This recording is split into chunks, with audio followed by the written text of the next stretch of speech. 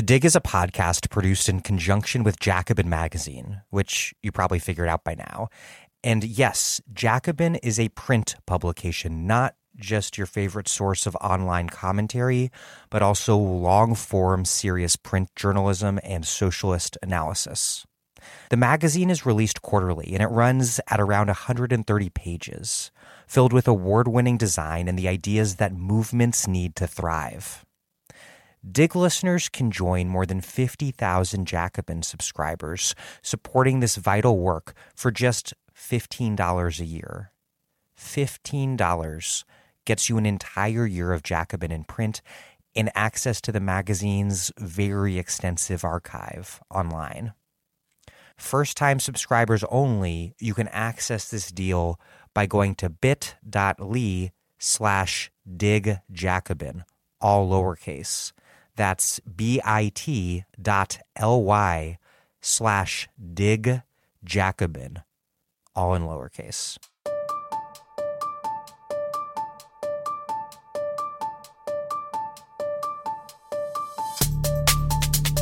Welcome to The Dig, a podcast from Jacobin Magazine. My name is Daniel Denver, and I'm broadcasting from Providence, Rhode Island. Kim Stanley Robinson is one of the greatest science fiction writers of all time, and he takes the Marxian project seriously. As he discusses in this episode, the great Fredric Jameson was his PhD advisor, and Robinson remains up to date on the latest eco-Marxist theory in history. As a science fiction writer, Robinson's genius is to combine cutting-edge social science and wonderful narratives to imagine futures that clarify the present like no other work can. But until recently, those books were always a few decades or a few centuries out. No longer. Robinson's most recent book, The Ministry for the Future, out in paperback this fall, has prompted a ton of debate on the next few decades of climate politics, starting right now. While Robinson's books have grappled with a future marked by global warming for decades, this is the first to imagine what the next 3 decades would look like under a relatively optimistic scenario that includes millions dying from a massive heat wave in India, multiple forms of geoengineering, armed resistance to fossil capitalism, what we might call eco-terrorism, and a highly technocratic form of green Keynesianism, which Robinson thinks could be run by the world's central banks. This isn't anybody's green dream or whatever, to paraphrase Nancy Pelosi. But it is a helpful guide to the decades ahead that refuses the typical binaries of apocalyptic doom and saccharine utopianism. Robinson's novels have always tackled the questions of science, politics, and ecology with notorious complexity and nuance. But he has never taken on such a near future. In doing so, he's pushed socialist readers, and liberal readers too, who have devoured his books for years to think well outside of their comfort zone about what climate politics will look like. Robinson has been on a lot of podcasts talking about his new book recently, so we did something different with our guest host, Daniel Aldana Cohen, who read 11 of Robinson's books during the pandemic quarantine, running from Red Mars through Ministry. In this episode, Cohen takes Robinson back to the Mars trilogy to meditate on some of the core themes of that early work, interrogating how Robinson first developed his views of science, left-wing political change, Marxism, ecology, and economics at the end of the Cold War period, and as they evolved through Robinson's subsequent work. Then they focus on how these ideas have changed or held firm in Robinson's new work on climate politics. Before we get started, this podcast, The Dig, the one you are listening to, the one you very well may listen to frequently and depend upon for ruthless criticism of all that exists under the sun, we, by and overwhelmingly large, depend on support from you, our listeners, to keep this podcast going. And the place where you, our listeners, can support us is at patreon.com/thedig. So the main reason to donate is because we depend on your donations to put out this podcast, available to all, freely, regardless of their ability to pay. But we also, if you contribute at least $10 a month, have books, tote bags, mugs to send you in the mail as a thank you. And for a contribution of any amount at all, you will get our weekly new Dig newsletter emailed to you, and it's really good. If you are a supporter on Patreon and you're not yet getting our new weekly newsletter, go to the Patreon website and make sure that Patreon is forwarding messages to the correct email address. Again, thank you for listening, but please, if you've been meaning to do this, and if you want to have our new weekly email newsletter emailed to you, please support The Dig at patreon.com/The Dig. That's patreon.com/The Dig. Thank you. And here's Kim Stanley Robinson, an American science fiction writer who has written over 20 novels, most recently The Ministry for the Future. And he has won both the Hugo and Nebula Awards for Best Novel, the highest honors in science fiction. He is interviewed by Daniel O'Donoghue Cohen, a professor of sociology at the University of California, Berkeley, where he directs the Sociospatial Climate Collaborative. He is the co-author of A Planet to Win, Why We Need a Green New Deal.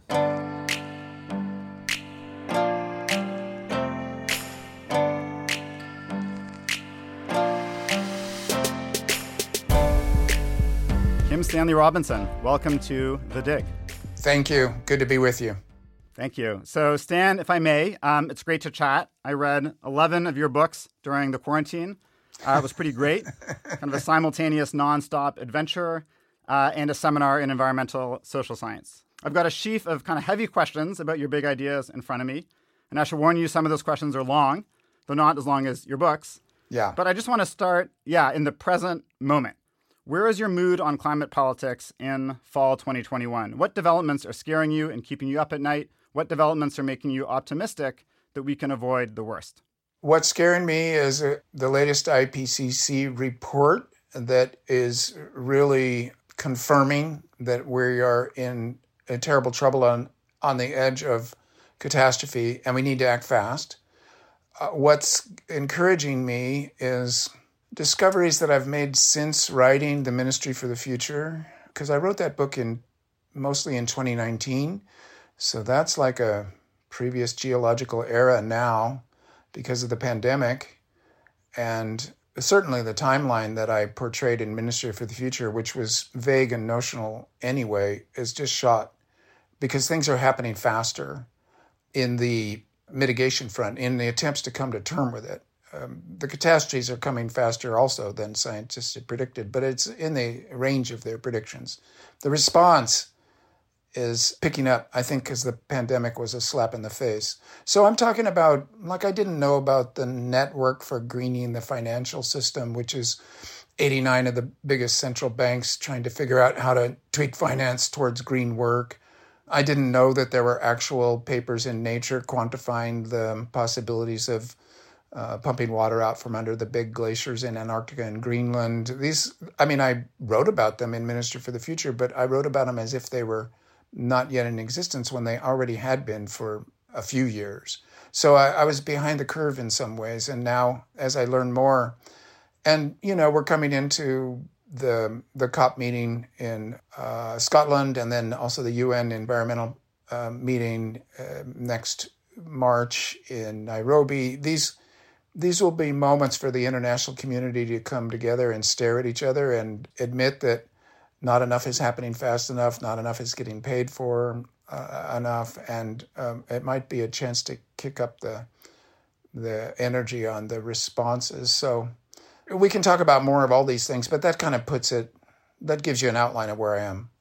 I want to now start to bring us back and kind of we're going to work our way back towards Mars and then back up toward the present. The amazing thing about the Mars trilogy and then the short stories that came after, to me, those are the earliest of your books that I've read. So I know they're not your foundation, but they're my foundation of KSR. They come from, in a lot of ways, the context of the late 80s and the 1990s, the end of the Cold War. On the other hand, when I read the Mars trilogy, about a year ago, it felt like such a fresh tome of climate fiction that virtually all of it could have been written yesterday. So to kind of warm us up here, what do you think has changed the most and changed the least in the way that you think about the big questions of politics and ecology? I'm an American leftist. I was then, I still am. What does that mean? Well, I've always been of the belief that it's a false distinction between the environmental and the social. I've always wanted there to be a green-red united front, a kind of brown movement, I guess it would be if you mix those two colors, but people used to talk about watermelons, et cetera, et cetera. I never saw the contradiction there, nor the reason why what you might call the human-oriented left to be critical of the biocentric-oriented left or vice versa, that it was a united front. And I see that maybe that's become more obvious. The neoliberal capitalism has had a 30-year run and shown that it's inadequate to the situation and based on false premises and an unjust and indeed stupid system. But it's also the law of the land. Globalization is real in the economic sense, and the pandemic brought that home to us. So, what can I say? 30 years of incessant history, despite the sense of frozen immobility that has also accompanied the kind of hypnosis of the neoliberal era, and the breakdown of that, the kind of breaking up of the economics as a discipline with legitimacy, that blowing up in 2008 and the years since, and being shown to be a kind of a highly ideological science overpowered by power politics, where quantification has been used to mask injustice and sensible environmental policy. That's becoming more obvious, even though the next political economy is, yet to be fully exposed or born or legislated. So that brings us to thinking about the Green New Deal, et cetera, et cetera. So this is too big of a question. I mean, my God, the last 30 years has been granular and gradual and encompassed a huge part of my working life. To go back to the beginning of your question, the idea of KSR the work before Red Mars is kind of a precursor, a kind of an 80s apprenticeship in figuring out the craft and also freeing myself from the craft truisms of both American science fiction and of American fiction in general, and allowing myself to go back to older forms of the novel and inventing my own form of the novel, which the Mars trilogy was the great discovery for me. The invention of myself as a novelist starts there. So you haven't missed much. It's not exactly juvenilia, the work from my 80s, because I wasn't that young, but it is more conventional work and me figuring out how to do what I really wanted to do. Great. I'm confident that I'm going to get to all of it. I've got incredible momentum right now, but I appreciate that. And since you raised this question of political economy, let me start with a question about that. And I've got a few sort of big meaty themes from the Mars era and afterwards I want to dig into. But eco-economics is this idea, it's a subplot in the Mars trilogy. Your characters develop this thing they call eco-economics, which to me evokes ecological economics, a paradigm that emphasizes that the economy is embedded in nature, right? Big shock. So the fundamentals of the economy aren't supply and demand, but the rules of physics, chemistry, biology. Ecological economists, of course, are much more worried about climate change, much less optimistic about quote-unquote green economic growth. And what strikes me really in the Mars trilogy is that your account of the kind of planetary transformation, it emphasizes a really holistic vision of a planet where every ounce of nitrogen, of oxygen, of topsoil matters. I think you link that to eco-economics. I think even more kind of precise account of that in Aurora, where there's a really sense of a real delicate holism in this Earth ship or generation ship that you narrate. So I'm wondering what got you thinking about kind of that eco-economics version of political economy back in the 80s and 90s? And how was the way you were thinking about political economy then? How did that end up shaping the way that you took on the political economy of climate change? It's a leftist tradition, and there's in economics itself to say that standard capitalist economics is effectively a Ponzi scheme that obscures an extraction that can't last forever of both natural and human resources for purposes of exploitation and accumulation in classic analysis of capitalism, and that by ignoring that stuff, by making these negative externalities are just not in the equations at all, like Nancy Fraser's very good on social reproduction being ignored, but also the natural world. You get Joan Robinson, Hazel Henderson, Herman Daly with his steady state economics. You're seeing it now being elaborated in the donut economics of remind me of her last name, but in any case, Kate Raworth. Yes, Kate Raworth, donut economics. So this is already a tradition in left economics, trying to bring what you might call the eco-Marxist tradition into a direct collision, a critique of mainstream American academic capitalist economics as practiced in think tanks, academies, business schools, and in legislation and the way the world works in neoliberal globalized capitalism. So in that tradition, there was, for me, a couple important precursors, Ernest Kallenbach's Ecotopia, and his working colleague, Fritjof Capra, The Tao of Physics and the Web of Life. It was important in trying to describe the physics/metaphysics/morality of this action. An important thinker, somewhat neglected now because his books were popular bestsellers. And then also Ursula Le Guin's The Dispossessed, where you have a planet, a moon, an Eris, that is in a scarcity situation becomes necessarily democratic socialism and very feminist socialism. And then the home planet, Eris, is still a kind of monopoly capitalism of the late imperial style. Well, that's the great utopian novel, almost of the whole tradition of utopian novels, The Dispossessed, and was a huge inspiration to me because it taught me that you can do a novel with characters, with action, with everything that novels, the pleasures of the novel can include a political element. And it's almost the same, at least analogous to the way that an economic analysis can include the biosphere and other animals and the planet itself. So that all came together for me. And in writing Red Mars, I felt that the projective economics, leftist speculative economics, was not very robust for, in other words, I wanted a model. I wanted some examples and some abstraction to model what I would do on Mars.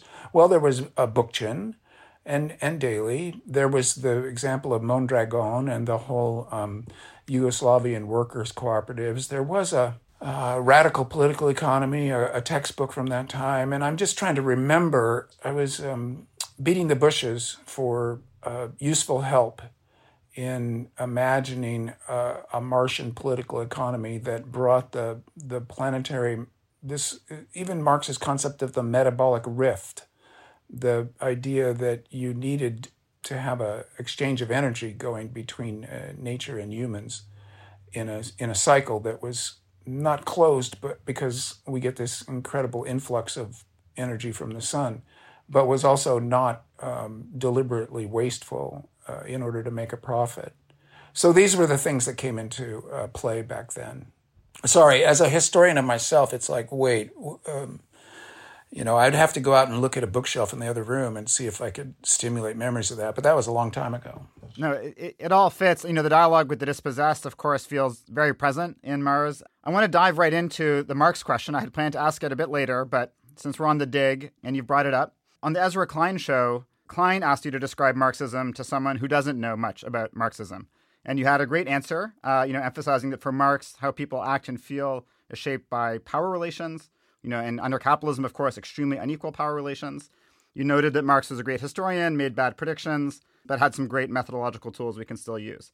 So that was a great 101, but this podcast, now we've got to get to the 501 level because you're talking to tens of thousands of people who know a lot about Marxism.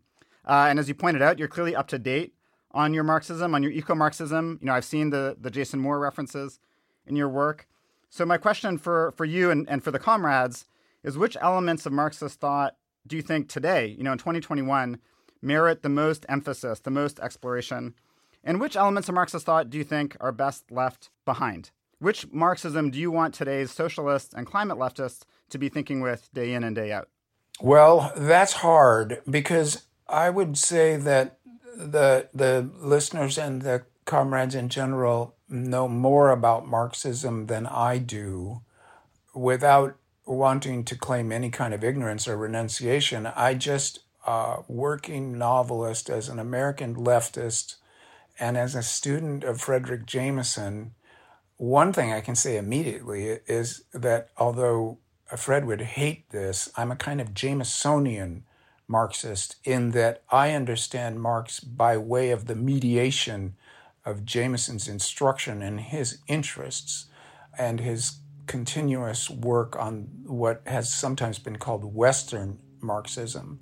So Adorno and Horkheimer, Marcuse, Althusser, Lukács, this very, and Gramsci, importantly, these Western Marxists have been interpreting the originary written material of Marx for use, for praxis in the 20th century, now the 21st. And then I use what first I read Jameson. Then if he seems to have indicated that I need to know more, either by what he says about them or what he says to me directly, I should include Raymond Williams here, very important for me. Then I'll read those people. And often Jameson's summaries of their work is clearer to me and even more useful in terms of what I can put to use than the original material itself. And I just run through the French tradition in a recent seminar of his that I've listened to. And so you've got also Sartre, the very important, and less so for me, Lacan, Derrida, Foucault, the whole French tradition. So going back to, what can I say about Marx? It's like talking about the Bible when I've been, living a life and reading exegeses that are, I can scarcely remember the Bible. I can scarcely remember Marx. So with that preface, he's interesting on how bad he is with Engels in their scientism. Like, it'll all be all right because we'll science our way out of it, almost using science in a verb in the stupid American way, when science itself is just a human practice that has sharp limits on its powers. And, well, those limits are being pushed out always, but against increasing resistance from the laws of physics, you might say. So it's interesting to watch both the good and the bad in what I remember of reading. And sometimes these are anthologies of Marx and Engels writing about science, in which case the anthologist's choices might have pushed my responses. So again, I'm bad on this. But metabolic rifts, that's a very useful term. It's like crevasses in a glacier. You're walking along on the ice thinking, this is fine, this is a road, I can walk forever on this, and then boom, you drop down a hole. So in Aurora, I wrote about this a lot. Like, what if your supply of nitrogen is insufficient? Like it would be on Mars if we tried to terraform Mars. These metabolic rifts are not solvable by science. They're facts of the natural world that might be contingent on local conditions. They're not universal laws, but nevertheless, they constrain what we can do. And sometimes Marx is really good on that. So why we science our way out of it? Well, this is a 19th century statement, and there's a whole lot of Prometheanism in the 19th century discovery that science could be translated into immense power over the natural world. This is where Jason Moore's work is very great corrective, the 7 cheaps, the 4 cheaps, the places in which it was easy to exploit quickly that are no longer easy because we're running out of things. Marx, well, there's old talk about being a materialism, of trying to ground your philosophy in the actual real world of material stuff. That's always useful. Also, I guess what I would call the moral underpinnings, which of course, again, is a very suspect word. But let's say this, there's an urge in Marx towards justice and equality in a world that was very unjust and very unequal, and saying that, look, it's coming, the world's going to get better because this is so bad, it's got to get better. And when it gets better, there will be justice and equality. Well, these are stupendous generalizations.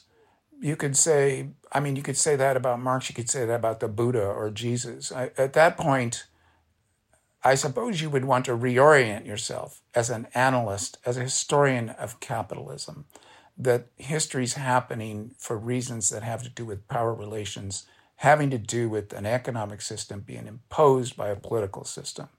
So that, again, is a level of abstraction, but I'm going to say that that's where Marx is permanently useful, is that he insists that politics and economics are the same thing, and they're a power relation among people that developed out of feudalism, where it was very obvious, and it's still the same in capitalism, where it isn't quite as obvious because of supposed social mobilities, et cetera, et cetera. I want to come into this idea of science, because you were saying, we can't just science our way out of these problems. I found reading your books just enormously liberating and helping me think about science and technology. And, what I sort of took away from your books and the debates is that you actually do a really great job of decoupling like a kind of ethos of science and specific technological projects. You have characters who will often argue against whole realms of technological development, whether it's terraforming or AI or what have you, on the basis of a kind of scientific ethos. And that's very different from what a lot of kind of critics of science on the left would argue, where they would say, science, capitalism, racism, colonialism, technology, they're all kind of lumped together. Whereas my sense with you is it's more like science is a good thing. It's intensely contested. Different people are going to have very different ideas of what counts as scientific. And, the project of just pursuing any old technological thing is often sort of the opposite of a scientific ethos. So I'm kind of curious, how you came to develop your own sort of expansive concept of science. I wondered if it had something to do with finding common ground between liberals and socialists and communists in the 20th century, maybe. But also what gives you the sense that there is a way to potentially decouple science from, corporate influence, from the histories of racism and colonialism that it's connected to? Well, it's connected to it under the umbrella of capitalist exploitation, which would want to harness and think of that word in the most literal sense of controlling and mastering science for its own purposes of profit and power. And that science is a different enterprise of people trying to understand how the world works, and that can humans exert a little more power in that world for their own comfort and also for the reduction of suffering. So I am pretty Manichaean about this, and I'm having to take on a kind of Adorno negative dialectics that sees science as rationality that goes for quantity over quality and removes the idea of projects and purposes and ends for merely quantification and means along the way. That has to be taken on, but I want to go back to my own Manichaeism, science good, capitalism bad, and that science has been a proto-utopian project from its very start, which goes back into the Paleolithic. Jameson made a good point just this morning that myth for the ancients was a early science attempting to explain the world, that there are rational stories being embedded. This is kind of out of Levi-Strauss. And that science in the modern period, and Galileo being the great figure there, for me and for a lot of people, the universe is written in numbers and is one physicist called a weird and inexplicable relationship between mathematical formulas of great difficulty and subtlety to phenomenon in the natural world that comes in through our eyes and the rest of our bodies. Why should that be? Mysterious, and yet, boy, the evidence backing it is extensive now to the point of being, I think, a proven case that these four powers of physics, the sense of a theory of everything that we're trembling on the brink of with huge discrepancies between gravity and quantum mechanics, etc., that this world of physics and of science is describing the phenomenal world in ways that are incredibly useful. And so science was a kind of utopian project. Let's understand things, and then we might have better control and less suffering. And then capitalism is just the feudalist power project of the few trying to exploit the many and get away with it without getting, decapitated in some kind of revolution. So for capitalism, science is dangerous and needs immediately to be bought. And Galileo himself was bought and worked in the armaments industry for the Venetian Republic, among other projects that were military in origin. So it started bought. And since then, one project of science is to try to free itself for the good and point out that the bad is really bad. And now in this moment of climate crisis, of mass extinction event and biosphere breakdown, push has come to shove where science is saying, look, we can't go on the way we're going on because it'll wreck our bioinfrastructure and we will all suffer accordingly. And then capitalism saying, no, we can always make a profit. But profit itself, by definition, is exploitation and unsustainably so. The way that word works in the modern world is simply a kind of a Ponzi scheme always, and a ripoff of the future generations. So now I see a kind of a Hindu god type conflict, and this has been true for me for the last 30 years, just a visionary sock puppet read of history, current events, science versus capitalism. And these are two giant powers, social forces, such that littler ones like democracy or justice or environmentalism, that these are scurrying around the two giants trying to shout in their ears, trying to give them advice, like managers in the corner of a giant boxing match. You should be working towards this, and then you would do better if you tried that.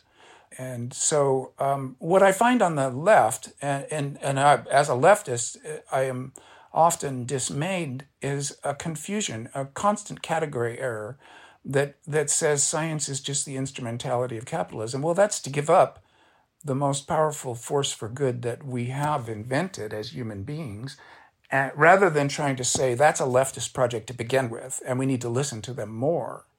So there you have to study the sociology of it, and I know that's what you do, to look at the various ways that, how is science instituted in human institutions? How's it embodied? How's it practiced? How's it legislated? How's it funded? And in each one of those cases, you see a micro battle of the larger battle. And what you would want as leftists to say science could be devoted to the creation of justice and sustainability and a good fit between humans and this biosphere that can only happen if all humans are living in justice. That's part of the project. So science is an ally rather than just a weapon of the foe. And my novels are always arguing this. So you could see that when you read me. It won't be a surprise to you having read these books in sequence like that. It's striking to hear you talk about the origins in the Paleolithic. So I was going to ask you about that. I mean, in Shaman, you have characters basically groping towards a scientific method. In The Years of Rice and Salt, in which every European dies, and the Black Plague, you have a 700-year alternative history, but where you get something that resembles in many ways the kind of scientific method, technological advances, a lot of parallels to what we had, in fact, occurred. But again, I think what's so powerful about your work on science and is that it's not really the same as the kind of maybe superficial liberal discourse these days of like, quote unquote, believe science, period. Science is the answer to the questions. It seems that in your books, often science is kind of like democracy in the sense that people are saying, well, this is the most scientific thing to do. And someone else says, no, that's the most scientific thing to do. So on Mars, some say the most scientific thing is to transform the planet, and others say the most scientific thing is to leave it alone. So I'd love to hear you just sort of say something about what does it mean to sort of think of science in that expansive sense where it's both a good thing and clearly contested thing that doesn't sort of automatically give answers in the sort of superficial sense that I think we often hear bandied about. Yeah, well, you can't say the most scientific thing. What would that be? That would be, well, the most quantified. What science does is a certain modesty. It delimits its project. It's there to understand how the natural world works. And then maybe, this is the technology part of it, which is already a step out into the land of projects. Maybe we can create less suffering. Maybe we can have more control, more comfort. But science is saying explicitly, we don't set policy, which is to say it's not a philosophy. It's not a morality. It's a method of analysis. It's a method of studying of the natural world. And then when you say, well, what do we do with what we learn from science? That question shifts to philosophy and politics. And the scientists will say, look, tell us what to do. We're giving you new information. We're giving you the capacity to build new powers, reduce suffering, to increase lifetimes and health, and get into a healthier balance with the environment. Do something with it. So it's not the most scientific thing to do. It would be the right thing to do. And what's the right thing? Well, you have to get to something like, for me as a American leftist, Leopold, what's good is what's good for the land. So this is often seen as anti-human or environmentalist to the max, but the thing is, it's circular, and the land is our body.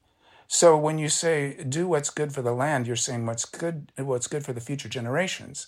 Because if the land is healthy, the future generations can live. And this is important. It takes it out of the present. It takes it out of anthropocentric, humans are the only important thing, so I'm going to kill rats. It goes on and on. The cruelty of the anthropocentric viewpoint towards the rest of our own human bodies is foolish and short-sighted. So the synthesis that has to be done between the human-centric view of, well, it's all about us because we think, as if your cat doesn't think. I mean, it's so delimited in 19th century in its overemphasis on humans as being the only important thing. But even if you were going to do that as a kind of enlightened self-interest, you have to understand that the bacteria are more than 50% of the DNA in your body. You're a forest. You're a swamp. And that swamp has to be healthy, and it extends out, like swamps do, into the estuary, into the ocean, into the atmosphere. All that's part of your body. So this is where I'm getting agitated as I think about this. The most scientific thing to do makes no sense as a statement. It's what would be the thing that is the most just and sustainable for all the biosphere over the long haul. That would be the question to ask. And then science would be one of the tools, as well as politics and rhetoric. How can you convince other people to this point of view? That's a gnarly question. And you go on from there. Let's talk a bit about politics. It seems that a lot of the roots of your kind of political analysis as a leftist really are, I see them developed in Mars. They come all the way through Ministry. And it seems to me like two kind of things stand out, and one of which changes with Ministry. I mean, the one that I think stays the same is there's this kind of radical left democratic politics that, you like massive street assemblies, popular revolts, deliberative constitution writing, communal scale social living, union organizing, tenant organizing. There's a lot of people sharing pots of stew in your books. You like Mondragon, some strategic property destruction. But I don't see much of the kind of disciplined old left style political parties in that vision. On occasion, but it seems, and I wonder if this comes from that moment of the 80s and the 90s, but that's the thing that I think is not super present. And then I guess the other really distinctive thing to me is that it seems in many of your books that you see it taking often centuries to really create deep transformative change. It's not something that happens super quickly, and we'll come back to Ministry, but, the Mars trilogy, centuries of change, Rice and Salt, and I think we could go on. So I guess my question initially, does it seem right that you have this radical left democratic politics that you've often seen change as being a very long iterative process? And what happens to the political party? In the age of AOC, the DSA, Bernie, the Pink Tide, do we need to make more space for left political parties in the 21st century as a kind of key force on the left? Good question. And I'm pondering, now that you pointed out to me, that's exactly right about my fiction, I mean, that it describes these other scenarios without getting into party politics. And I'm wondering if I hadn't found the stories that would allow me to go there, rather than it being a political position as a citizen. On the other hand, I would want to say that my praxis is my novels, and so it should be there, and it isn't. So what's going on with that? I'm not sure. I'm now going to have to think aloud to you. This is not something I've considered before, and so that's always a little dangerous, I think, but maybe interesting. Okay, in America, we got a two-party system, and I've often believed that anytime you try to institute a third party, it wrecks the party that you're closest to, rather than creating a viable alternative for voters. Now, every once in a while in American history, that hasn't been quite true, but certainly in my working lifetime, it seemed true to me that the Green Party, farther left parties, they would just chivvy enough votes and enthusiasm away from the Democratic Party that the Democrats would lose to a unified right.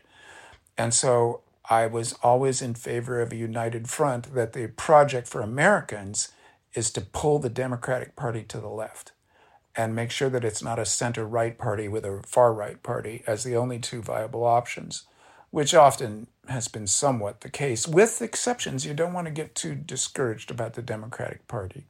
And indeed, one of the things about the Green New Deal has been a deliberate evocation of the New Deal. So you have to go back to the Depression, you go back to FDR, you look at a coalition of people who decided that things were bad enough and people were suffering enough that the left could pull together and at the federal level in the American system make some progress and positive steps. Now, we all know that the New Deal made some deals with the devil and was agreed to racism as a way to get the white South on board with it, et cetera, and that the Green New Deal has explicitly said that it's going to do better than that and needs to be what we now call a kind of rainbow coalition, representing everybody. And that's a deliberate rhetorical stance. The name Green New Deal was a deliberate red-green combination. I love the Green New Deal for its boldness in evoking all this history in a positive way going forward. So that would be my reflections on party. Now the Mars books effectively try to describe 200 years of history, so naturally things happen slow, and you got to terraform the planet as well as politicize it. There are 3 revolutions ending each one of the volumes of essentially it's one novel, but it's a triple-decker. So there's a lot of history there, but that's not to say that things always happen slowly. There are breakpoints, there are revolutions.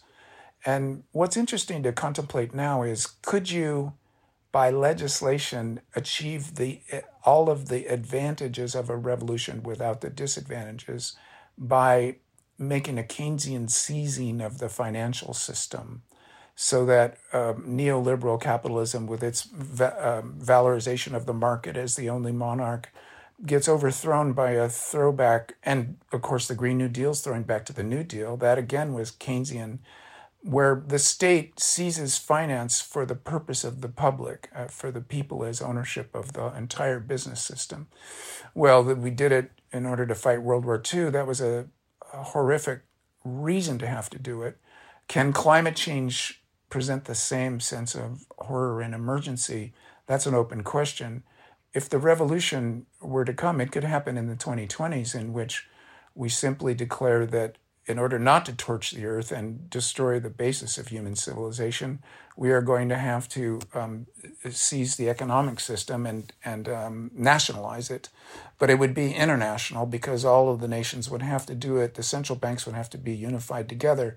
It's scary when you put it in those terms, but it's a scary situation. So then necessarily you have to talk about the tools that we have at hand, which are awkward and inadequate. Can you nevertheless wield them to a successful result here?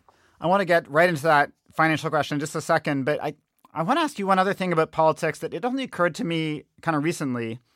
And it's in a way, it's that intermediary step between the mass movement, maybe the party, and then this technical change. So, of course, you have characters who are scientists. You have characters who are technocrats, who are experts. But I think you also really like to write about political operators. Frank and Mars is a classic one. We get a lot more. We get Badim and Ministry. Maybe Mary becomes one over the course of Ministry. But I think this character type recurs again and again in your books. It's a sort of hard-nosed pragmatist, a messy person, someone who knows how to get shit done, someone who's often very different from the other scientists in their disposition. And I just wonder, where does this fascination come from? Were there historical figures, whether it's like Robert Moses, Zhou Enlai, Alvaro Garcia Linera, who knows, a New Dealer?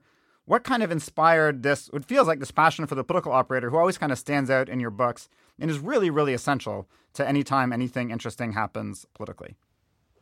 Well, thank you for that. I am interested in that character, and I don't know why. I'm married to an environmental scientist, and she would describe herself as a technocrat, not a bureaucrat, and very involved with the science of what happens to pesticides after they get into our water, the afterlife of pesticides. So that's extremely technical, chemical, and not this kind of character. So that's not where it comes from. But she is part of a federal agency, and I've done a lot of work with National Science Foundation. And then also in my reading of history, there are those people who try to organize the efforts of others. And there, as a novelist, that's an interesting kind of character to try to describe. I can get maybe it comes down to, as a novelist, I can write about characters who are political operatives, whereas a novelist, I can't get a good grip on trying to write about political parties per se. They're too abstract, and I find myself fractionating out into, well, how would that manifest in real behaviors that I can describe in sentences, in scenes, in actions.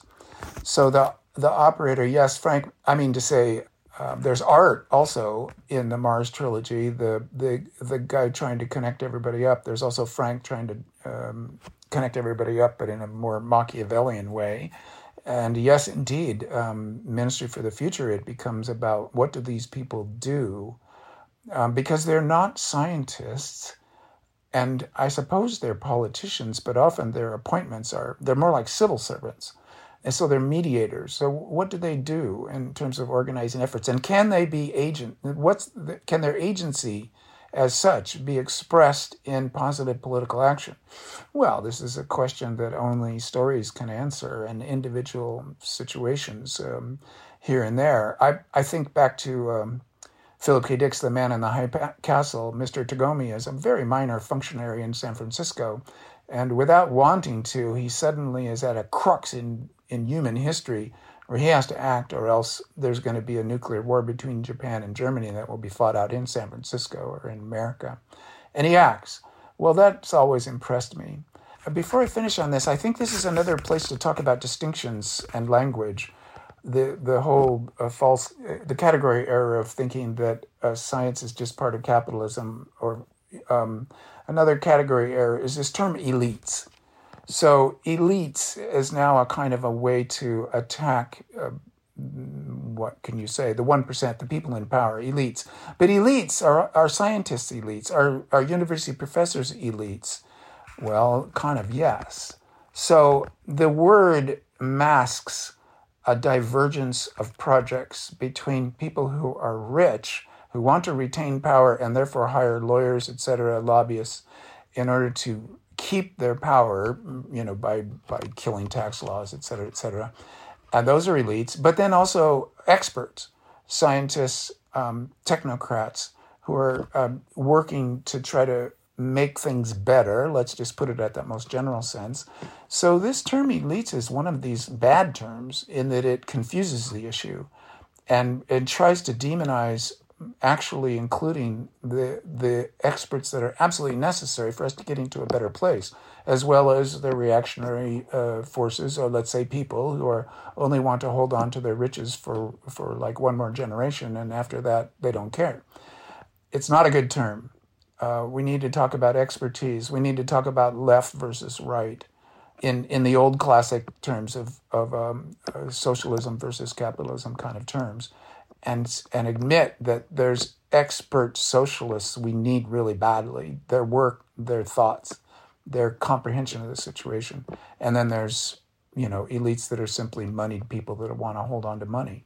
And that distinction gets lost with this term elites. So I do want to, because I guess my bureaucrats, I write about bureaucrats doing stuff in Zurich. Well, this is just a novel about elites. Well, but it's about leftist experts trying to make a more leftist world.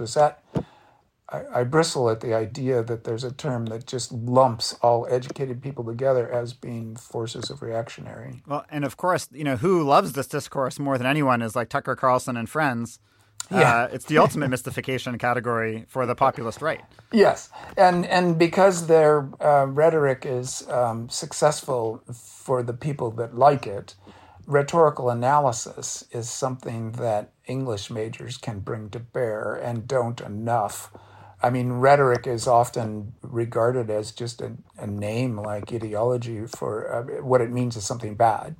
Like you're just blowing smoke. That's rhetoric only. But rhetoric is actually the craft.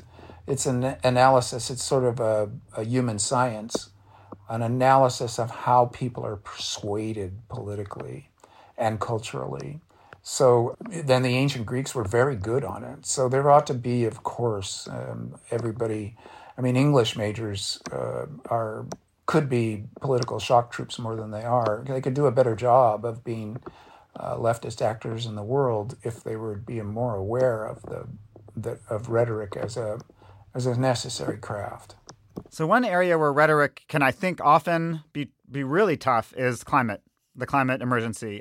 We tend to have the story of apocalypse, and we have the story of peaches and rainbows, whether it's the Green New Deal or perfect getting the prices right or so on.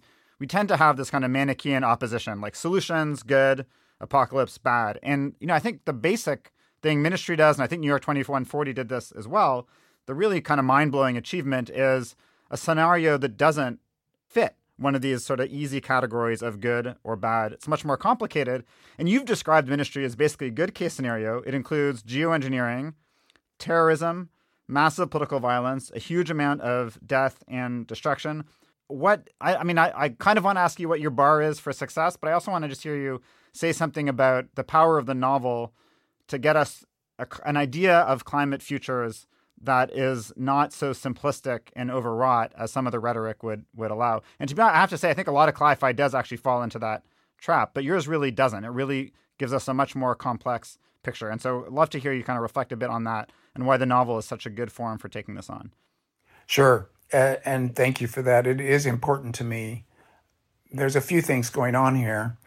We're in such a bad situation in terms of our relationship to the Earth's biosphere that my definition for utopia as a kind of future, the bar has gotten really low for this century. If we, at the end of this century, we have dodged a mass extinction event and have begun to bend the curve down in CO2 in the atmosphere, that's a utopian future. And we can build from that. And also the establishment of justice amongst humans, of equity, is part of that project, a necessary part of that project. So it isn't as if I'm saying, let's have a half century of green fascism, so-called, which I think is just another rhetorical attack on the Green Project. To describe that in a novel, things going well, of us dodging a mass extinction event, that would be good. There will be a lot of failures. There will be a lot of death and destruction along the way. It's unavoidable. It's baked in at this point.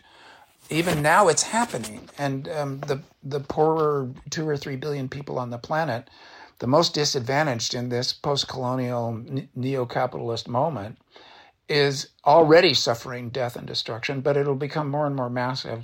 And even if we manage to succeed in coping with it and getting to a better future, it's going to be widely reported, we didn't meet our Paris Agreement goals here.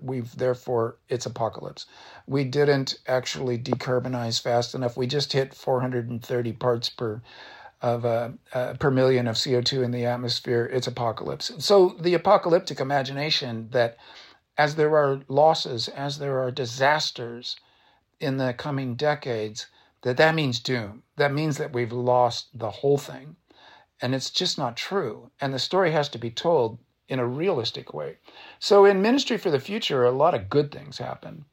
But I notice now reading it, because I assemble these things in a kind of a semi-conscious, instinctual state of tossing together scenes, like 106 chapters, what order should they come in? Ordering information where you want everything to hit the brain at once, but you have to do it one sentence at a time. That's a proposition so weird that I can say that my novels are semi-instinctual things that I look at afterwards as a reader and see patterns that I didn't see while I was writing it. Now I see that every time something good happens in Ministry for the Future, something bad happens to stab you in the back, so that if you're feeling like, oh, good, things are going to get better, oh, no, but this isn't solved, etc. There's also lots of death, not just the mass death that starts the novel, which has made it notorious, but also individual deaths of characters that you know. And now I notice one's accident, one's illness, one's murder. And I had no idea there was that pattern there until I was reading the book afterwards. So the novel is good for thinking by way of thick texture, imaginative scenarios where you put yourself in other people's brains. That's an amazing power, telepathy. And then you put people in other times and places. That's time travel and teleportation. So these science fictional powers are exactly what the novel does. But and fictional experiences are, in mental space, real experiences. So they have a power to change the way you look at things. So there's a power to the novel that I quite love. It is my way of engagement. And so when I try to write them, though, what I would like to do is make it easy to do this Coleridgean willing suspension of disbelief. So you're reading my novel and people are doing good things. It's like, well, that's so utopian. People are never like that. And then you walk down the street and somebody's kind to you at the corner or gives you a ride or even sells you a coffee. The whole world is a 8 billion person collaboration that is no reason that it succeed even as well as it does. I mean, there's lots of friction, but there's lots of cooperation. So the novel has to, especially the utopian novel, has to walk a tightrope that is extremely narrow between plausibility and the reality principle. Like, yeah, this is the way people are. I recognize that. That's true. And of course, true is a strange word. And then also project out a positive future that you can believe in. Well, it's both a nasty proposition and it's also an extremely stimulative way to get yourself a new story. So I've enjoyed it for that. I'm Naomi Klein. You're listening to The Dig, as well you should be, and you can support them on patreon.com. You definitely know about The Dig since you're listening to this podcast, and you probably know about Jacobin, which helps put out The Dig, but you might not know about Catalyst, a journal of theory and strategy. Capitalism is once again up for debate. Catalyst, a journal of theory and strategy, is a scholarly journal produced by Jacobin Foundation that aims to do everything it can to promote and deepen this conversation. Its focus is, as the title suggests, to develop a theory and strategy with capitalism as its target, both in the North and in the global South. That's an ambitious agenda, but this is a time for thinking big. You can check out Catalyst's great essays, including contributions from scholars like Mike Davis, and subscribe in print for just $20 for an entire year by going to bit.ly/digcatalyst. That's bit.ly/digcatalyst.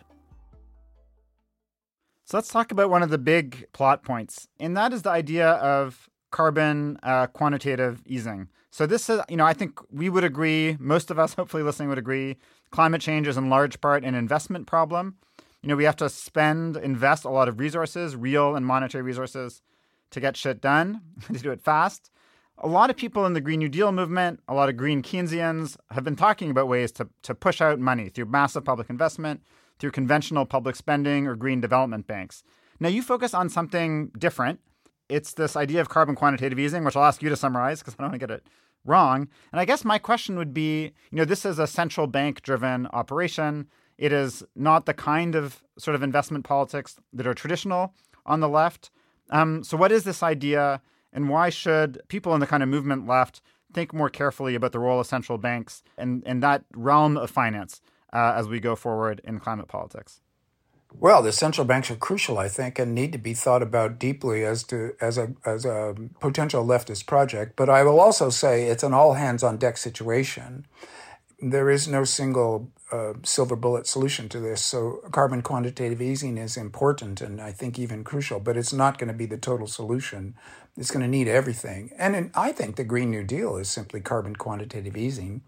We all know now what quantitative easing is that, if I can be simple about it for my own simplicity's sake, the creation of new money by the central banks without freaking people out and making them distrust money so that would lead to inflation or deflation as signs of distrust. So we saw something like $5 to $10 trillion created after 2008 and given to the banks to continue their same stupid gambling, but just to keep liquidity going and keep the economy from crashing. It kind of worked. And then 2020, the pandemic was an instant depression, and then there was instant quantitative easing. Again, a couple $1 trillion. And these are, the technical terms are are complicated and often beyond me. That the creation of new money is like selling bonds or the various things that central banks can do. The carbon part of it would be that the central banks would create new money, let's just put it flatly like that was dedicated to decarbonization purposes first, after which it would circulate out into the economy as ordinary money and hopefully would have a multiplier effect, as Keynes called it, and do some good there. But the first use of it would be necessarily good by way of directed, you would have to say legislated payments. And so that's where it crosses over with the Green New Deal. And it's true what you say about investment. Private investment, which is actually vastly larger than what a central bank could dare to do, in a short term anyway, always go to the highest rate of return. It's an algorithm. It's an algorithm both in the technical truth of its algorithmic mathematics that finds the highest rate of return, sifting through the various opportunities for investment. And then it's a human algorithm in that the managers of hedge funds and business schools in general, the teaching of the way that capitalism ought to work is that you invest at the highest rate of return. Well, that's like an overriding consideration. It means you don't have to think about what would be most sustainable, what would be most just. No, what's the highest rate of return? Which really is a measure of profit, which is a measure of injustice and non-sustainability. So we've got a system of private investment that's almost exactly backwards to what we need now. And indeed, the feeling of doom is this whole, it's easier to imagine the end of the world than the end of capitalism, because this highest rate of return looks like an overriding consideration that can't be changed. Well, what would change that if you had carbon taxes? And often at this point, many people in policy worlds will say, oh, but we can't pass carbon taxes. People don't like them. Yes, you can. You can just reframe it rhetorically and push it legislatively to where you pay the true cost, which would be the way to put it, that you don't rip off the future generations, that the cost of burning carbon is X, we're not paying it. This gets incorporated into the Green New Deal. It's called the social cost of carbon, which is a good term for it. So you see the efforts on that front. But also regulation, and so taxing, regulation, saying, no, you can't invest in something that is non-sustainable and unjust. And so this is sort of like, say, the Pebble Mine up in Alaska, which going for a little bit of gold would wreck an entire salmon watershed. And just saying, no, that's illegal. You don't get to do that. So it does come back to it comes back to this semi-Keynesian, semi-leftist project of seizing the means of production, you might put it in an old terminology, of saying what can and can't happen, of controlling the economy from the political level at the level of legislation and taking over what the society does at the political level. Now, this is either shocking or it's the left project, and maybe both at once. But it does seem to me that in an all-hands-on-deck situation, you can't just talk about the central banks. They are crucial. They do create the money that we trust and allow things to go forward in the world that we're in now. So they are super important. And I'm very glad that there's a network for greening the financial system that exists, that the central banks themselves are trying to suggest to the world, well, this is how you could use money as a force for good, new money. And yet at the other, it always has to be added, that's only one project that has to be pursued politically to get ourselves through the climate crisis. Thanks. I really appreciate this. And of course, I'm a sociologist, so I'm not going to be here representing economists with their one silver bullet pricing scheme. But I think it seems to me your novelistic instincts are right. There's a kind of, it's all hands on deck. We need a kind of kitchen sink macroeconomics, throw everything at the problem. And it's not going to be just one thing. And I think that is very important for leftists to understand just how messy this will be. The other question, of course, is how do you build the power to force any of these solutions through? In Ministry, I think there have been some debates, and including with you, you've pushed back on this idea that it's all technocratic. There is a lot of mass mobilization. It's just not in the narrative foreground sometimes. I want to ask you what you see as kind of most promising in the U.S. domestic left today. And maybe it's not that promising because the Indian left is probably much more successful in Ministry. But I think about, on the one hand, Black Lives Matter mobilizations, indigenous-led organizing against fossil fuel infrastructure. That really reminds me of the kind of bread and butter of your leftist politics that you love, these kind of semi-spontaneous but structured, spectacular mass events. And then on the other hand, we have the DSA, Bernie, AOC, the rise of this more traditional U.S. electoral left. So I'm curious, how you think about the potential of the U.S. left, that strand of mobilization, that more traditional strand of electoral politics, how they might help move us along, move us forward in the kind of universe depicted in Ministry. Sure. Well, I'm a DSA member, and I love to see its existence, and I want it to scale, as they say in economics classes, and become extremely widespread. And if it's lots of young people, that's good. If it's lots of baby boomers going into Grey Panther mode, that's also good. What you want is to, and by mass demonstrations in the street and just simply protesting civil disobedience, what you teach the Democratic Party infrastructure, the leadership, the funding, the whole complex of institutions and think tanks and study groups and individual units in every county in the country, the Democratic Party clubs in each county that are doing the work, like Rotary Club or Elks Club, to do Democratic Party work, that they need to be convinced all across the board that it's not just a ameliorated business plan, but a more fundamental leftism that, okay, if we want our young people on board, we need to shift further left. We need to be instantly for diversity. We need to be instantly now for justice and for long-term sustainability, so that the demonstrations help with that, the work in committees, the boring meetings that you go to. Oh my God, I'm a veteran of meetings, and they are so boring that I've had to contemplate the idea that there can be things that are both boring and interesting at the same time, that you have to see through the boredom to the interest of it, and that being in a ridiculous small town meeting about local politics and coming in with a left perspective, that although that was boring, it was more interesting than watching TV that night by maybe 50%, maybe 100%, because watching TV at night to palliate your brain, or even reading a good book. There's something about human interactions, face-to-face, small scale, crunching through Robert's Rules of Orders and arguing and trying to be polite when you're absolutely furious, or at least indignant. This is interesting stuff. And as a novelist, I've even tried to represent that kind of thing in novels, which is harder than hell, I have to admit. I want to add to this, though, something that occurs to me from your question, that, okay, if I think of myself as an American leftist and also as what I would call a radical, and then I'm talking all the time now about how central banks need to do Keynesian, quantitative easing. Well, I see the criticisms coming up. Here's the writer of the Mars trilogy, where at the end they're in a completely different political economy.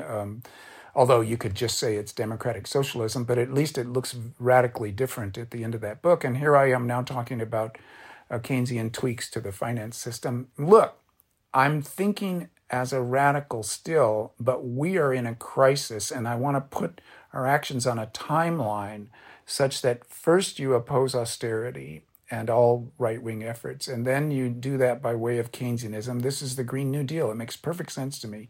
You can call it liberal and use liberal as a word that people further to the left will use to disparage the work of leftists that are closer to the center than them. And so these are liberal projects. But if you were a radical now and you're in the emergency that we're in climate change, I want to do a science fiction exercise and just run you through the 2020s and say that it starts with anti-austerity and with environmental awareness, and then Keynesianism, and then social democracy, and then democratic socialism. And then you got yourself through this century without a mass extinction event. And you're in democratic socialism that you've built in a rapid stepwise fashion that is, in other words, there's a time stamp on your political position. And if you go out into America today and say, well, I'm an anarchist, well, I love you. I'm an anarchist too. In 500 years, there should be, everybody on the planet should have or maybe it should be in 50 years. Let's just put it out there in an indefinite future. Everybody on the planet has an equal amount of power and comfort and wealth and political power. Of course, that's an obvious goal. And that, I think, is the great anarchist goal.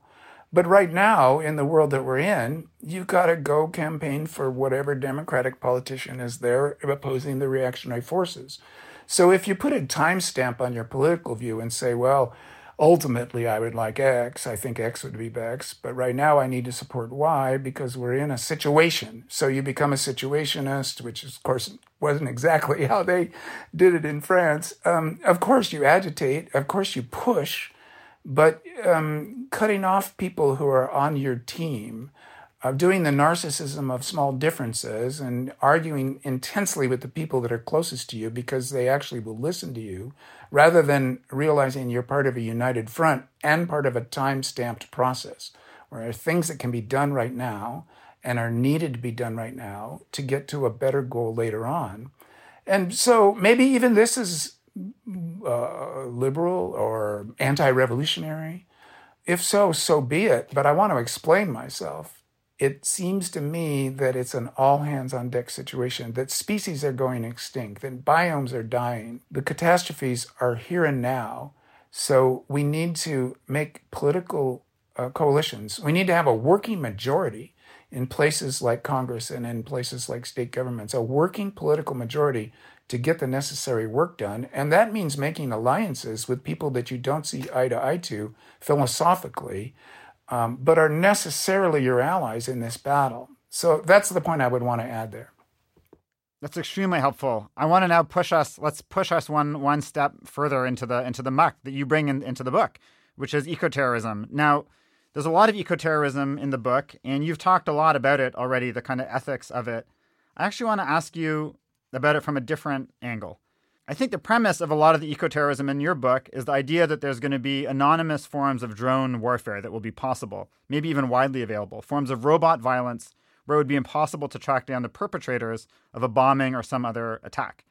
To the best of my knowledge, this really first develops in your work in 2312, which is another terrific novel everyone should read. And then it recurs in Ministry. So there's the Pebble attacks, but more broadly, anonymous, untraceable violence that allows for a kind of eco-terrorist guerrilla warfare to really thrive.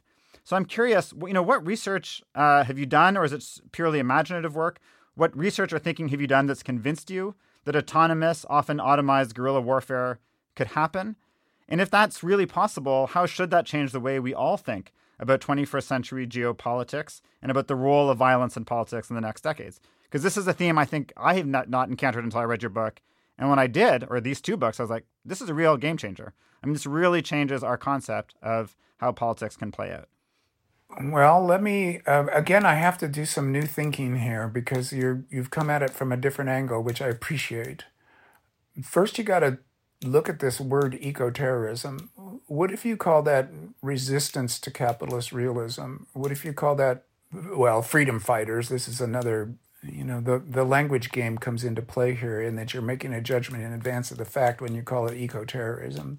If the ordinary workings of the world are going to lead to a mass extinction event that means that future generations of humans will be suffering in a wrecked biosphere to the point of mass death, what's your responsibility to resist that? And if resistance takes violent forms, distinctions immediately can be made between violence against property, like sabotage, or laying down in front of pipelines, and civil resistance, or violence against persons, which happens all the time against the poor, but against the rich and powerful, it gets immediately tagged eco-terrorism or just plain crime. And there are wars of resistance that later on those warriors are valorized as doing the necessary for the future generations. So you fall into problems of ethics and morality, of means and ends. There are good discussions of this out there that are beyond me to summarize right now. Are fundamental questions for everybody. I come at it as a suburban middle-class white American male, almost 70 years old, so a baby boomer. This is a completely specific subject position where I would plump for nonviolence, for pacifist resistance, for mass action, and this is why my novels will often describe things like mass movements or demonstrations. and Ministry for the Future does describe acts of violence against people, murder, destruction of, bringing down planes, murder of individuals, of people, as if these were the people reporting on them. The text itself is often in the form of first person. The person's doing it describe it as being righteous action. So I would say my book, Ministry for the Future, is not a good instrument by which to think about these issues because it's just as messy as history itself. When I wrote it, I was thinking people are going to be really angry. The people at the sharp end of the stick, they're already really angry. But if they get angry enough, and if they then, okay, you can already do suicide bombing. So it isn't as if terrorism isn't already available in the world. Or should I say, let's go back to that, small-scale acts of violence, of murder for political purposes, murder of strangers just to make a point and to scare people into doing something. I suppose that's what terrorism means. And you terrorize somebody, you scare them into changing their political and social behaviors because of fear of violence against themselves. Well, I described all those things. What I hope was a novel that wasn't making judgments that this is good or this is bad. My feeling personally is that violence against other humans creates such anger and resentment that the backlash against it means that terrorism doesn't work. And indeed, Erica Chenoweth, I think, is the author of Why Civil Resistance Works. It does a sociological study, a historical study of the sociology of resistance, showing that actually civil disobedience and pacifist resistance actually gets the political goals that were ostensibly the reason that other arms of those same movements committed violence and murder, and they actually had a negative result rather than a positive result. So Chenoweth is postulating that when you're angry enough, and it's funny, I just read that excess heat makes people angrier, which is what I call the sky is blue type scientific research, where you prove something everybody already knows. When people are angry, they do things that are against their own best interests and are irrational and counterproductive to their own side in sometimes grotesque and horrible ways. So you got to try to look to what's the most effective political action.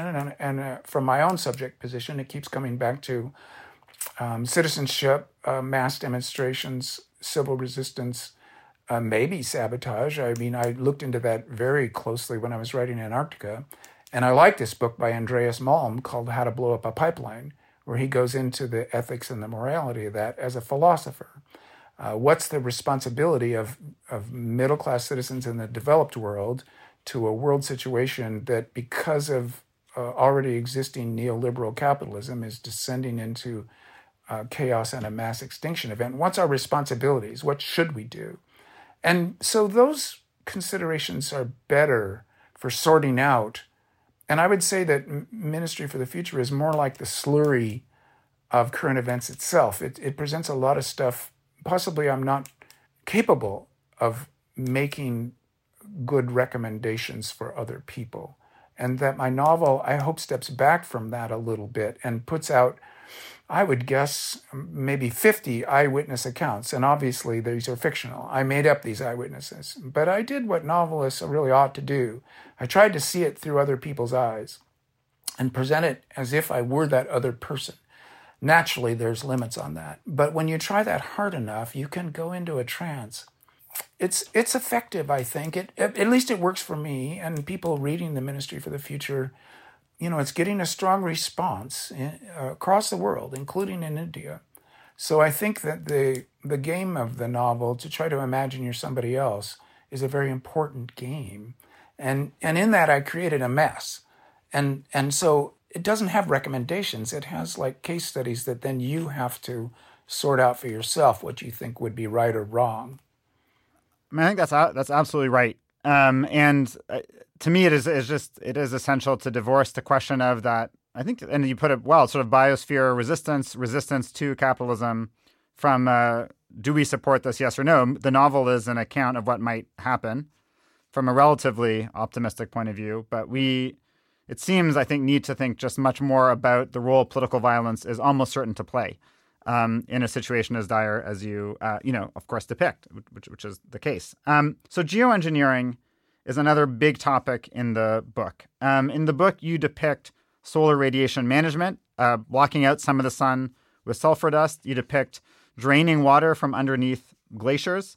Maybe most optimistically, you depict direct air capture, and you've written about that as well in Bloomberg Businessweek. And this is, geoengineering is heresy for much of the climate left. They see that as, the ultimate fusion of science and capital, an excuse for fossil fuel, companies, just a general distraction from action. And I think you tend to look at it more like a character from one of your novels, a scientist who says, I'm going to look at this on the merits. I'm going to simply evaluate each of these technologies on the merits. And I guess what I want to ask is, what are the conditions under which we could really have a democratic and genuinely scientific debate about geoengineering projects at a time when the influence of corporate money is so great? How realistic is it to sort of imagine that these decisions will be made in ways that somebody like you would feel good about? Well, in my book, they're made by a nation state that has suffered an enormous climate disaster, and they want the temperatures cooler instantly, no matter the side effects, and no matter what the rest of the world thinks. I can imagine that happening, obviously, because I did. But I think that could happen in the real world, because we are closing in on temperatures that are going to cook people who aren't protected by electricity. And that will be a game changer in the nation state that it happens. So geoengineering, well, the word is too broad, and the knee-jerk reaction on the left, my left, is disturbing to me because it's too simplistic and it wants heroes and villains. And it's also a kind of 1995 type response. Now that we're verging into unlivable temperatures and a mass extinction event in an all-hands-on-deck situation, it might be that we would want to cool the planet for 5 years or so by throwing dust up into the atmosphere, which is the solar radiation management. There are obvious problems with that, but it's no longer a get-out-of-jail-free card for capitalism going on the way it is. Nobody's discussing it that way who are proposing it, and the corporations might in their secret minds, if you think of them as Snidely Whiplash twirling their mustaches, they're saying this will allow us to burn all the rest of our fossil carbon. No, it won't. First of all, it's a very minor gesture in the Earth system to imitate a Pinatubo, minor enough that we could actually do it as human beings, which shows how small it is. And so geoengineering, the engineering implies that we know enough to do it, which is hubristic and wrong. So maybe you call it geofinishing. Some people are calling it climate restoration to try to get to the ends rather than the means involved. There were other people saying, well, that's a little bit of a lie of a name because we're never going to be able to restore the climate that existed in 1800. I'm not so sure about that one myself, to tell you the truth, and I offer climate restoration as a way to rethink this issue. But also the issue is too big. As such, geoengineering, to deliberately interfere in the Earth system in order to try to mitigate climate change. Is that what it means? Maybe. Then it comes down, well, if you pour a whole bunch of iron filings into the ocean, then it has a plankton bloom, then they die and go to the bottom, that carbon's on the bottom. Nobody likes that plan because the ocean is already stressed out, and who knows what might really happen in terms of knock-on effects, because this is often the attack on geoengineering. Well, we don't know what the secondary effects would be, and they could be worse than the cure, which is true enough to give one pause. But this solar radiation management has come to people's attention because it actually maybe could be done. It probably should be limestone dust, like calcium carbonate, rather than sulfur dioxide, which is what volcanoes put up there. But sulfur dioxide, which we could put up there, eats away at the ozone layer. It's contraindicated. But limestone dust is inert and is up there in the atmosphere anyway all the time. You put up more, it falls to the ground.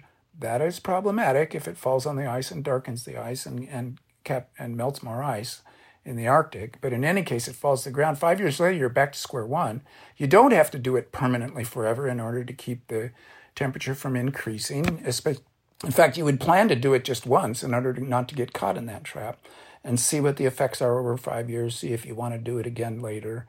It's not by any means the most dangerous thing that we're contemplating. It's probably not as dangerous as the generation of nuclear power plants that we build. Nuclear power, there's another horrific no-go zone for the American left anyway, for leftists in general, capitalist power, danger for future, etc. But what if the nuclear power is being generated by thorium rather than uranium, and the byproducts are less dangerous for future generations? In other words, everything has to be on the table. There is no leftist truism that I trust, except that justice and sustainability are the overriding considerations of civilization and ought to be our lodestone, our guiding star for everything that we consider. And we're in a mass extinction event that's just beginning that we have to dodge. And so everything else needs to be considered and not ruled out.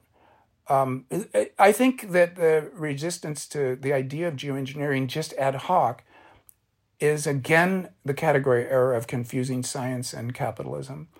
It's the assumption that, well, this would only be done by capitalists trying to retain their power. But what if it was being done by scientists to keep millions of people from dying in the tropics? So then it becomes an argument over over ends, purposes, projects, rather than the means of it. And the means, we've already pumped more than 100 parts per million of CO2 into the atmosphere. We have geoengineered this planet to every corner of the planet has been geoengineered by accident and stupidly as a byproduct, or just not stupidly, but just ignorantly. And we didn't know that these side effects were going to happen. And then when we knew, we either changed or we didn't. That's when it becomes either innocent or criminal.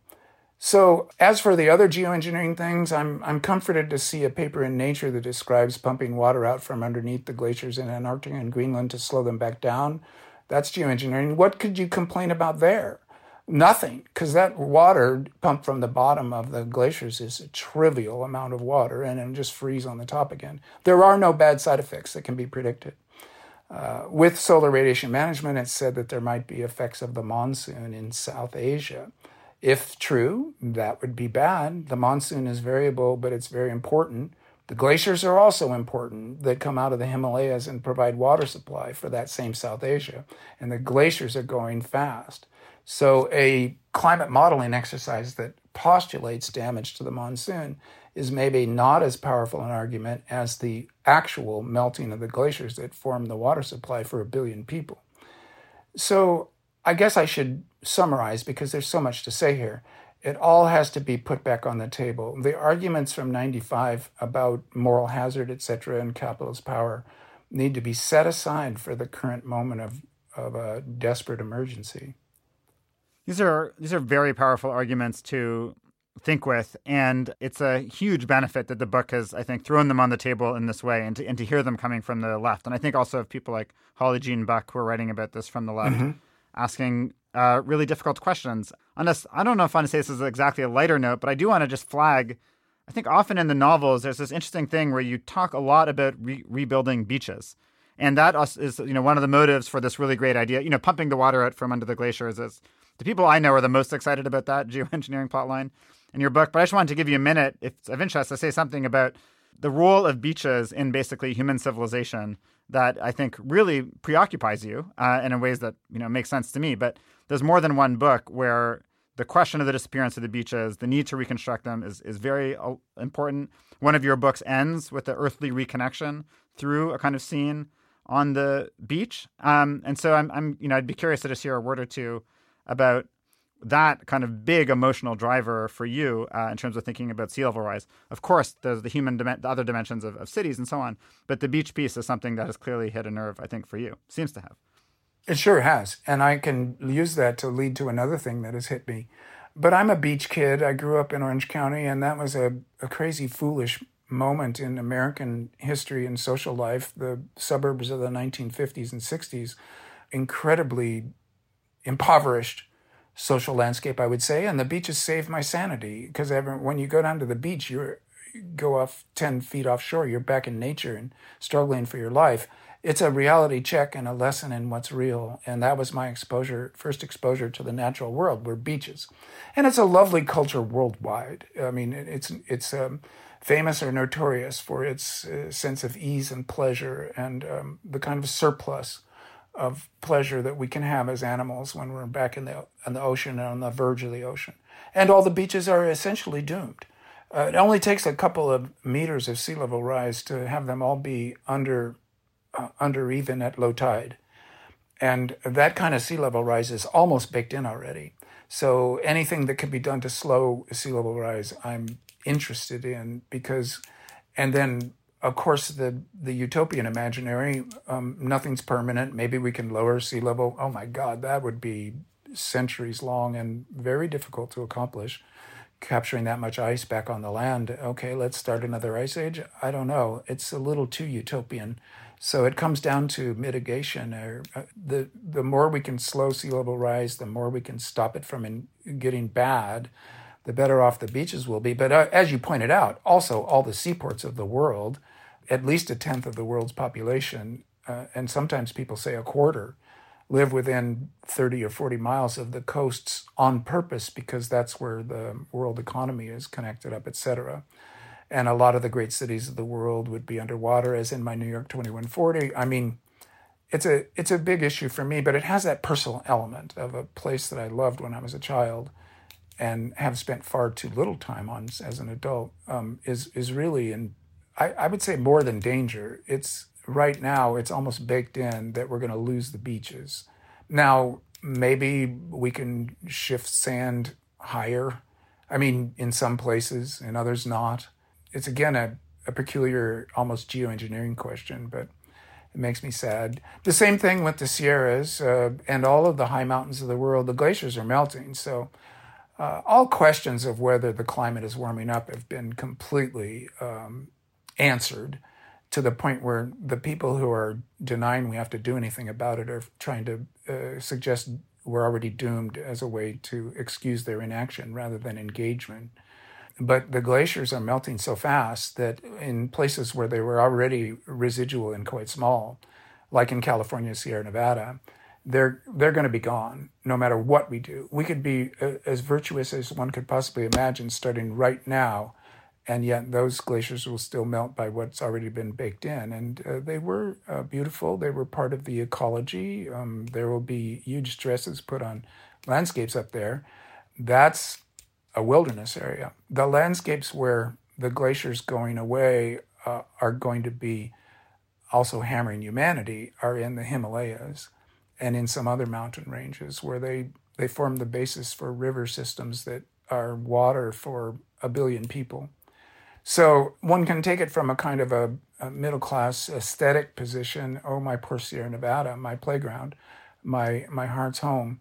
But for other people, it's like, wait, my water, my daily water that night to live on. And so that's a way different scale of disaster coming down on us. I want to ask you one other question about this emotional relationship to non-human nature. And so you mentioned the Sierras. You mentioned a bit there about animals.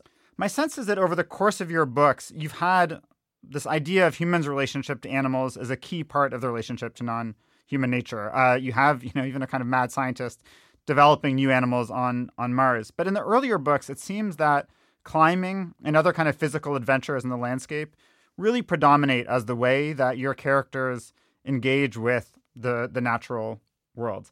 But over time, I sense a kind of tilting balance.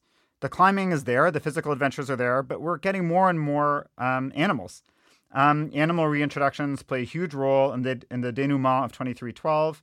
There's a plotline about rewilding, kind of reintroducing sort of restored animals in 2140.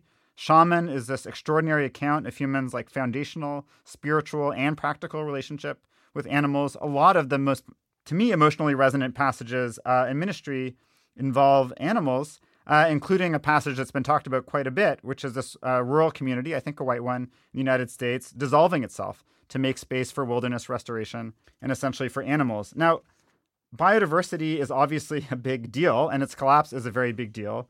But I see there's a bit more in there from you, that there's something of an idea that there's a spiritual relationship with animals that can help to drive a form of ecological politics, not just a superficial admiration of charismatic megafauna, but something deeper. So I'd love to hear you say something about, how have you thought about animals and their role in environmental politics in your writing career? How's that changed? And what makes you optimistic about a kind of animal-centric environmental politics today? It has changed over my life, and the writing reflects it. I've become much more aware of the animals I encounter in the Sierra Nevada, and seeing the Sierra Nevada bighorn sheep for the first time in 2008 after having backpacked in that range for, at that point, 30 years, was a stunner. That particular subspecies of the bighorn sheep had been down to 100 animals. And then the Endangered Species Act came into play as they were declared endangered. And now they're up to about 700 animals because of human interventions to make space for them and help them to survive this choke point that will always be there in their DNA.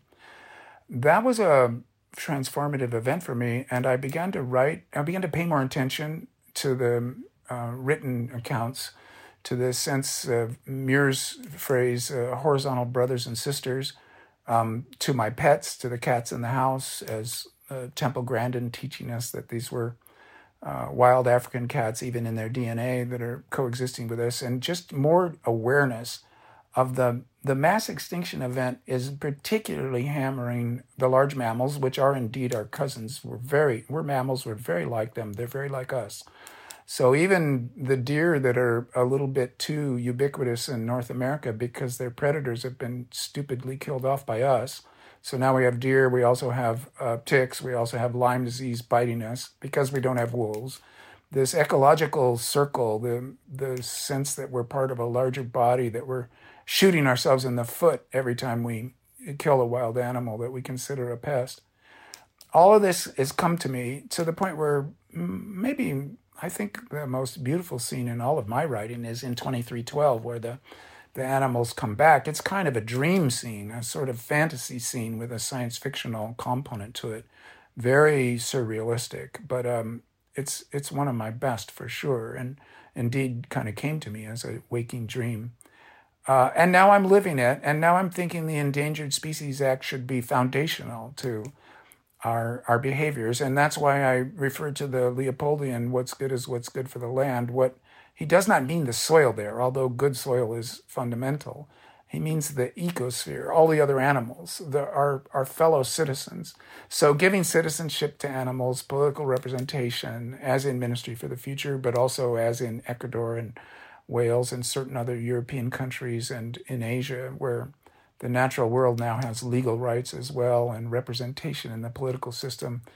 All that strikes me together as a complex to where it feels politics begins to take on a religious sensibility, a sense of the sacred, doing something more than just the enlightened self-interest, but something that's just bigger. So, yeah, it has been a big part of my lived life as well as my writing life. And now when I'm in the Sierras, I look for animals. I mean, the marmots were not there this summer. I don't know why. They are actually very common up there, and it was a little disturbing not to see them. The pikas are Sky Island creatures. They're teeny little mice-like rabbits pikas are beautiful and industrious and smart. They are great people. And they, if their body temperature gets to if the air temperature gets to 75 degrees for an hour, they die of overheating. So they need to be high and cool. And of course, they're having to move higher because temperatures are getting hotter. We are just like pikas. We are on a sky island. It's called the Earth. We get driven high enough and we can't go any higher, and then we're going to die. So the pikas are a great lesson coming from one of our smaller cousins. The shift you describe in your own life is so powerful, and I think it does dovetail with the kind of rise to prominence of Indigenous climate politics, which of course have been around for a long time. But my students have been so moved by work by writers like Nick Estes and his accounts of kind of our non-human relatives. So to me, it's been a totally unexpected shift in my own thinking about environmental politics and reading your work in the last couple of years. I'm going to end with a literature question, and I think you've waited long enough for a straightforward literature question. On the wonderful Marooned on Mars podcast, you said that your favorite book growing up was 100 Years of Solitude by Gabriel Garcia Marquez, which I loved. My mother's Guatemalan, a big part of my life. It's the best known work of all time of magical realism. I was at one level a bit surprised to hear you say that because it seemed to me a bit out of left field. But the more I thought about it, the more it seemed to fit with just how interested you are in colonialism and post-colonialism in your books. I think, if anything, Ministry is a book about post-colonial politics, just as much as it's a book about climate politics. Now, the defining tendency of magical realism is that it's a device where supernatural events are narrated with a straight face, a face like a brick, as Garcia Marquez put it. And this works because the style so often describes the dramatic, social, and political features of post-colonial Latin American life more convincingly than straight realism. So you often talk about science fiction as the realism of our times. But today I'm going to ask you, isn't Ministry for the Future a work of magical realism? Well, that's beautiful. I think I would hope so. But no, let's say it's science fiction still. And I guess the distinction I would make is it's a story set in the future. That makes it science fiction by my definition. And it tries to stick to the realities of what we see in our typical empirical reality in a way that magical realism allows itself to skip aside on from time to time for symbolic purposes. But you're probably referring to the whole gestalt of Ministry for the Future as being rather magically positive in terms of it's a kind of a best case scenario. And since there's a reversion to the mean and we're probably not going to get the best case, portraying it is like a magic trick. So it is a realism and it's magic, so it's magical realism. And yes, okay, I love that. But I also want to go back to Garcia Marquez as one of the greatest novelists of all time and of the 20th century and of the developing world. And so if you're in Latin America, growing up when Garcia Marquez did, then magical realism is the felt reality. It's the best realism for Latin America in his time. Inexplicable things happened, rationality is elsewhere, and often rationality comes to your town and wrecks it, destroys you, and takes over. So that's the kind of Adorno bad rationality of scientific progress in that it creates colonialism and that the scientifically advanced countries can come in and without paying much attention to certain scientific values, if you could put them as such, certain values, goes ahead and destroys things, and you get the colonial and post-colonial disasters. So what I want to say is that if you take Garcia Marquez's literary method straight and you start doing magical realism in Manhattan, as you sometimes will see, especially in the post years right after 100 Years of Solitude came out, well, it's just silly. And indeed, if you write science fiction in which magical things happen, which happens all the time, it trends towards silliness because it isn't true to the emotional situation that Garcia Marquez was specifically describing. So I would stick to the idea that at least for me in the developed world in North America in my time, that science fiction is the best realism of my situation, whereas for Garcia Marquez, magical realism was the best realism for his situation. So that the novel, because these are both forms of the novel really, is capacious and variable, and it adapts to its time to try to give a representation that readers recognize as being the felt reality of their own situation. So that's what I've been trying to do. And God, I mean, Garcia Marquez succeeded so gloriously that, so say your mom's from Guatemala. Well, Guatemala has a Macondo. All across Latin America, Macondo was a reality. It's kind of amazing. Kim Stanley Robinson, thank you so much. Thank you, Daniel.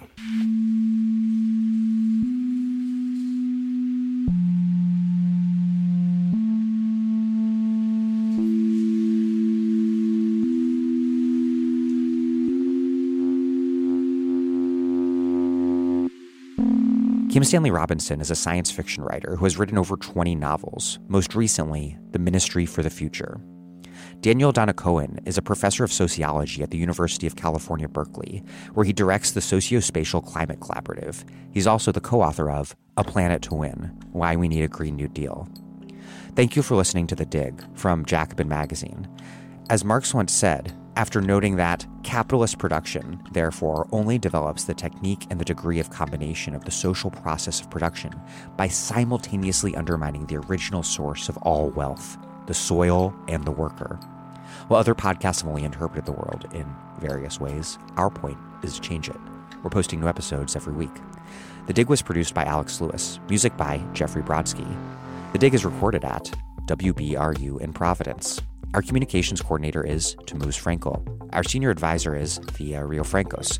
Check out our vast archives at thedigradio.com. Follow us on Twitter at thedigradio, same on Facebook, and please find us wherever you get podcasts and subscribe. If it's on iTunes or whatever such site, please also take a quick moment to rate and review us.